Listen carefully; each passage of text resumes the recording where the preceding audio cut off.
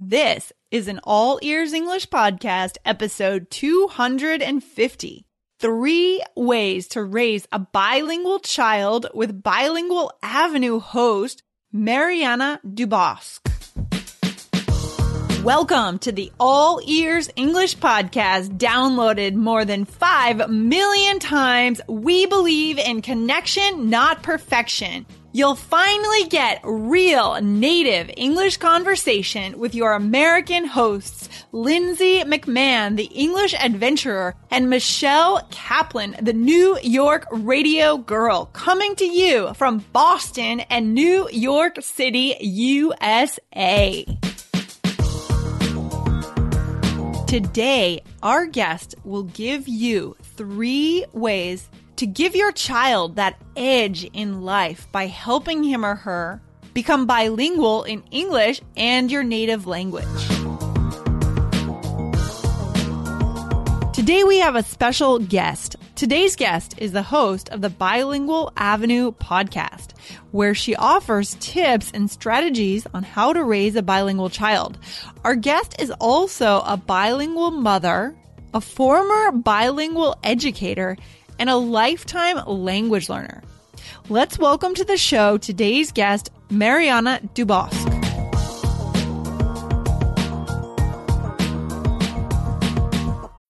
When you need mealtime inspiration, it's worth shopping Kroger, where you'll find over 30,000 mouth-watering choices that excite your inner foodie. And no matter what tasty choice you make, you'll enjoy our everyday low prices, plus extra ways to save, like digital coupons worth over $600 each week. You can also save up to $1 off per gallon at the pump with fuel points. More savings and more inspiring flavors make shopping Kroger worth it every time. Kroger, fresh for everyone. Fuel restrictions apply. Hey, Mariana, how are you today? Welcome to All Ears English. Thank you. I'm very excited to be with you today. Thanks so much for joining us. We really appreciate your time today, and we're excited to hear from you because you're an expert on bilingual children and how to raise a bilingual child. And you know, our listeners, some of them have relocated to the US or the UK, and I'm sure they're interested in knowing more about how they can have their child learn English, for example, while maintaining their native language, or if they're back in their home country and they also want their child to learn English or another second language. So what in your mind are the benefits of raising a bilingual child, first of all? Well, there are really just so many benefits associated with speaking multiple languages. You have the obvious ones like opening doors in your career later in life. But there's such fantastic research coming out with cognitive advantages and the way it shapes your brain that I find simply fascinating. So I think it's important, like you're saying, to learn a second language, but also so key to preserve your home or your heritage language because it really can give your child a fantastic edge in life. Yeah, that's so interesting. And on this show, we talk a lot about how we can actually express ourselves with slightly different personalities depending on the language that we're speaking. And to give a child that advantage in life, it's just really cool. Absolutely. And I think, again, more parents are doing this work. So people are finding communities of support to continue to do this work. And in general, it's just a fantastic opportunity that you can give your children. Awesome. So let's get into some concrete tips from you on how our listeners might go about helping their child, well, first of all, learn a second language or become bilingual. So what would be your first tip on how they could do that? The first thing you want to keep in mind is exposure. You want to expose your children to rich language input as much as possible because this will give them the tools and the vocabulary to learn or use that language and truly internalize it. Okay, very cool. So what is rich input? What does that actually mean? Well, you want to really focus on quality. And some of my favorite ways to create that quality with language is, for example, by reading books, whether that's independently or together as a family. And if the parent is not yet proficient in the second language, they can pass on the language by using audiobooks, for example. That can be a really fantastic resource and a family activity. That's a good point. Yeah, that's a good point because I could imagine some of our listeners asking that question. You know, what if my English isn't perfect? How can I teach my child English? Right. So your answer to that is to go ahead and use tapes or audios, MP3s, maybe podcasts to have the child listening to the actual native language, and then kind of you're doing that activity together? Yes, and then that also, then you're not, by exposing them to audio, then they're not just getting the language from you. They can see that there are other people speaking that language, and that adds another sort of cool element to it as well. Yeah. Is there one side question? Is there a kind of ideal age to start a child? I guess this must be highly debated in your field of bilingualism, but is there an ideal age where our listeners should think about starting their child with English, for example, or another second language? Honestly, as soon as possible. There's been a lot of great research about how the bilingual or multilingual brain develops, and children are perfectly capable of separating the languages. They can associate it based on time, based on a person. My daughter, for example, is 2 years old. She knows that with me, she speaks in Spanish, and with my husband, she speaks in English. And you'll be amazed at how well they're able to separate that. Just like if they go to a language school, they'll know that they speak German at school and English at home. And really, we as adults get more caught up on how to make that difference, but children can do that seamlessly. Oh, that's brilliant. I know you often hear adults saying that they mix up French and Spanish or Italian and French and dipping words in and out. But I guess children don't do that as much. That's so interesting. So that's definitely sort of a pointer to start that as early as you can, because again, you can sort of leverage that ability that they don't quite know and get caught up like we do as adults.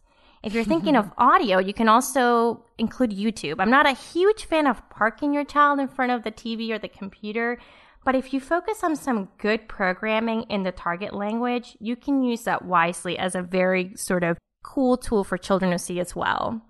Okay, I like that. So the first thing is exposure to quality input. So what would be the second thing that our listeners could do to help their children learn English or learn another language?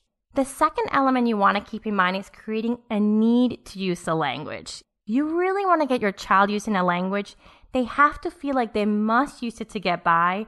Otherwise, they're just going to rely on the language they dominate more. This happens to adults too, so it's a normal reaction. Yeah. How can you set that up in your home? I mean, how could you require that use from your child without being mean to them?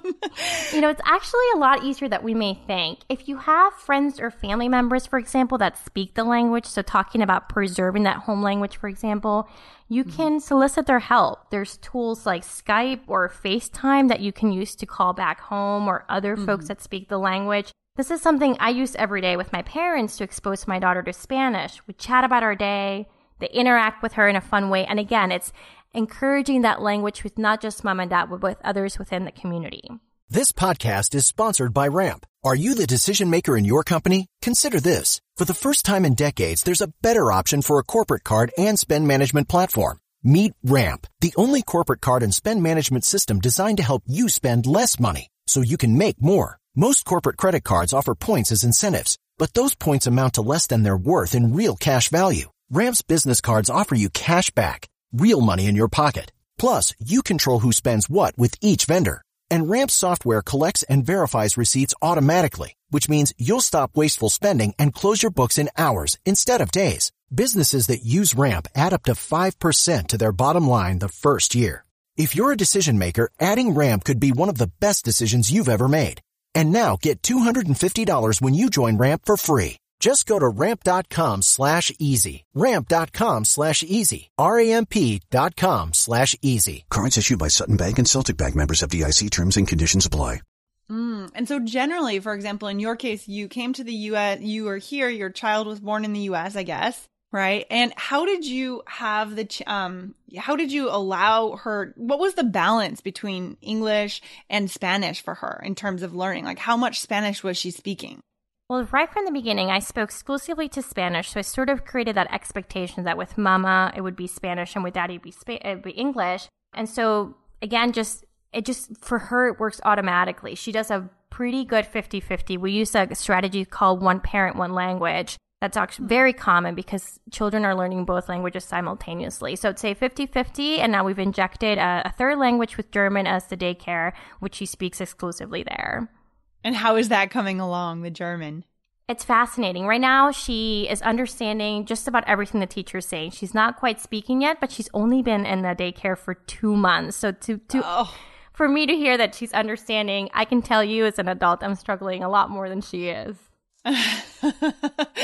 Oh man, a lot of our listeners must be feeling jealous of kids right now because, adults often struggle with languages. And I do think a big part of it is what we hit on before is the self-consciousness and the fear of making a mistake. Whereas kids just kind of go out there and they just absorb, don't they?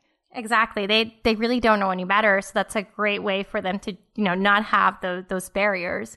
I'll say going back to your point about how to create that at home, if you are not, again, proficient in the language, your child's going to know that, let's say, you're only going to speak to them in Spanish and you want them to learn English. One thing to consider is to hire a tutor or a sitter that speaks exclusively in that language. Mm-hmm. And when I say a tutor, I don't mean just, another adult sitting on the other side of the table lecturing your child.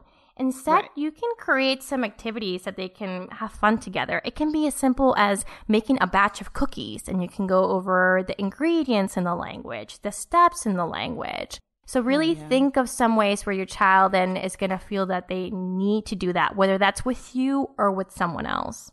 Right. So don't stay in that typical academic mentality, right? So let the child learn through actions, I suppose, and through just doing different activities with you as a parent or with a nanny or a tutor or someone that you hire to come into the home. That makes a lot of sense. I think people are doing this around the world. They're hiring, native speakers to come into the home and hang out with kids and just kind of speak with them and play with them. It's a great way to learn. And you can, instead of just the sitters or just adults, if you know other children as well that speak the language or are trying to learn the language, playdates are also really fun. What I have found is that if you just have a group of children that are just playing on their own, they're probably going to resort to that language they feel more comfortable. So maybe adding some structure, whether that means let's go on a walk and talk about what we see. Try to insert yourself, and maybe that requires a little bit of planning in advance. But there's nothing more powerful than learning from your peers. Absolutely. I love it. Okay, so your second tip was create a need to use the language. Awesome. And so what would be that third tip? I mean, we kind of touched on this, right? But what was that tip, that third one?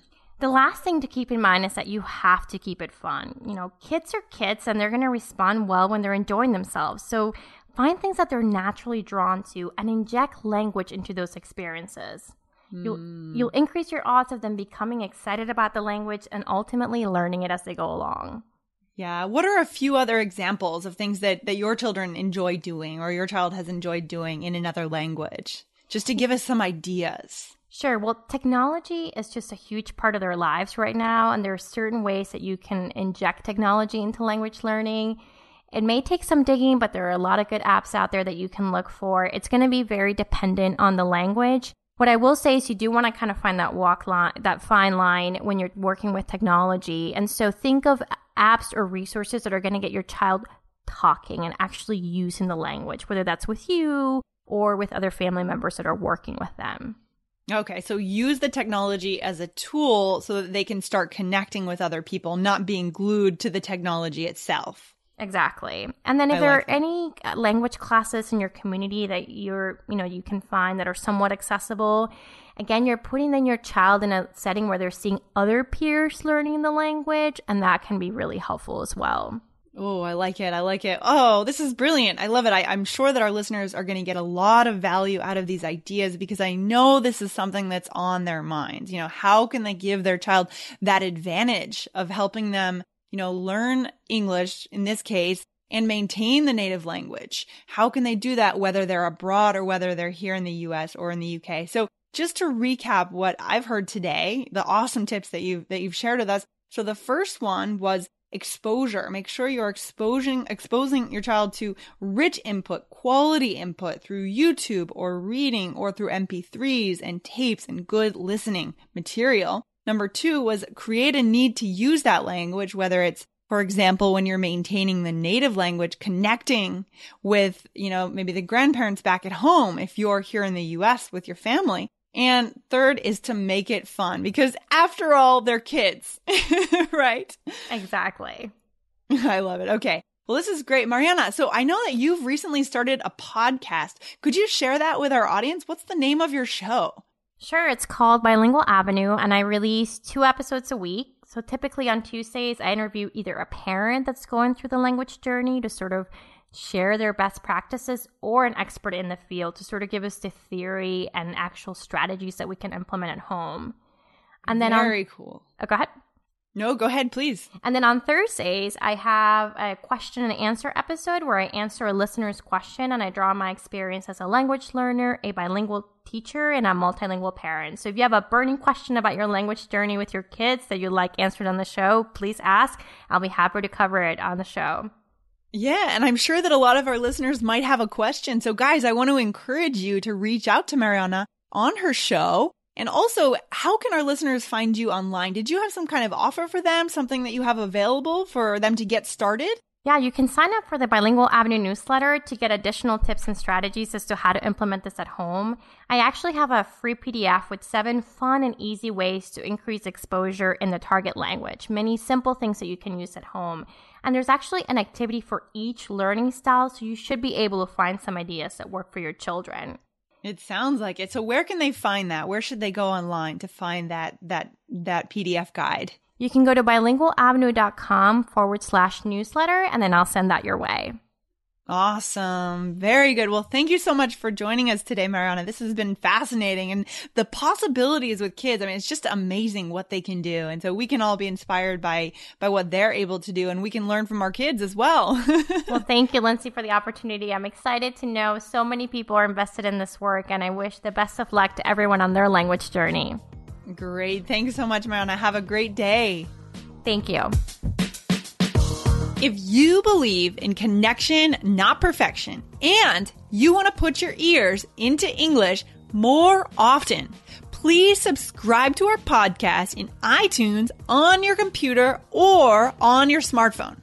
And hey, if you liked today's show, please let us know with a review in iTunes.